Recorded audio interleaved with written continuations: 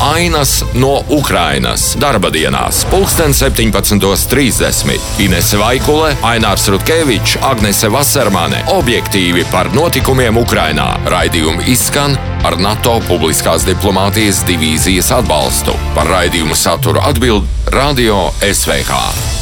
Ar vēstījumu no Ukrainas studijā Ainas Rutkevičs.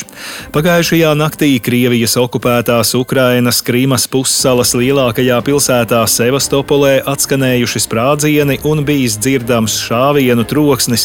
Stratēģiski svarīgajai Sevastopoles ostai visticamāk uzbrukuši Ukrainas spēki. Ukrainas ziņu aģentūra Unian, atsaucoties uz pilsētas iedzīvotāju sniegto informāciju sociālās saziņas vietnēs, vēstīja par skaļiem trokšņiem dažādās Sevastopoles vietās, taču gaisa trauksme pilsētā netika izziņota. Nedaudz vēlāk okupētās Sevastopoles vadība savā Telegram kanālā rakstīja par iespējamā uzbrukuma atvairīšanu. Skaņas esot nākušas no ārējā reida, kur Melnās jūras flote atvaira zemūdens diversantu uzbrukumu. Tikmēr vairākos Ukrainas apgabalos atkal skanēja gaisa uzlidojumu trauksme un zināms, ka Krievija uzbrukusi ar bezpilota lidaparātiem. Ukrainas aizsardzības ministrijas galvenās izlūkošanas pārvaldes pārstāvis Andrijs Jusovs izteicies, ka Krievijas okupantiem ir pietiekami daudz spēku atsevišķām operācijām dažādos frontes sektoros, tā vēsta portāls LSM, un kopējais skaits Krievijas militāru personu, kas šobrīd atrodas Ukrainas okupētajās teritorijās, ir vairāk nekā 400 000.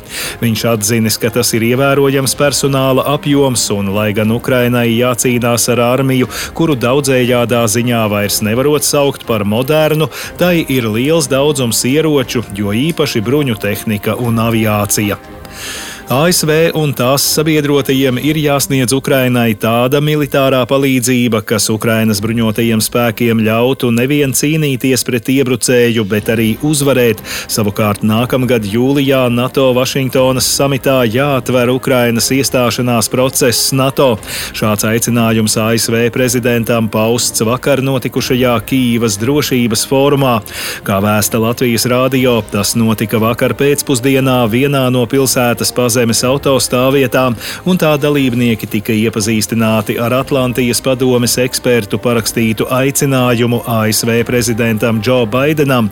Vīlušies NATO Viļņas samitā, kur Kīiva vēl nesaņēma aicinājumu pievienoties aliansei, eksperti jau ļoti laicīgi aicina gatavoties nākamgad jūlijā Vašingtonā gaidāmajam samitam un darīt visu iespējamo, lai šajā samitā izskanētu uzaicinājums Ukrainai sākt sarunas par pievienošanos aliansei. Kā uzskata vairāk nekā 40 dažādu valstu drošības eksperti, Ukrainas pievienošanās NATO būtu visefektīvākais līdzeklis Krievijas agresijas turpmākai atturēšanai un labākais garants stabilai un drošai Eiropai ilgtermiņā. Tāpat Kīivas drošības fórumā izskanēja aicinājums beidzot dot Ukrainai tādu militāro palīdzību, kas tai ļautu nevien cīnīties pret iebrucēju no Krievijas, bet arī uzvarēt. Tas nozīmē, ka Ukrainai ir jābūt iespējām militāri vērsties arī pret Krievijas militāriem objektiem nevien okupētajā Ukrainas daļā, bet arī pašā Krievijā, lai būtu iespējams iznīcināt lidlaukus un militārās bāzes, no kurām tiek uzbrukts Ukrainai. Bet tepat Latvijā valdība šodien nolēma bez atlīdzības nodot Ukrainai vēl 16 dzērāju šoferiem konfiscētos transporta līdzekļus. To kopējā provizoriskā tirgus vērtība ir vairāk nekā 53 000 eiro.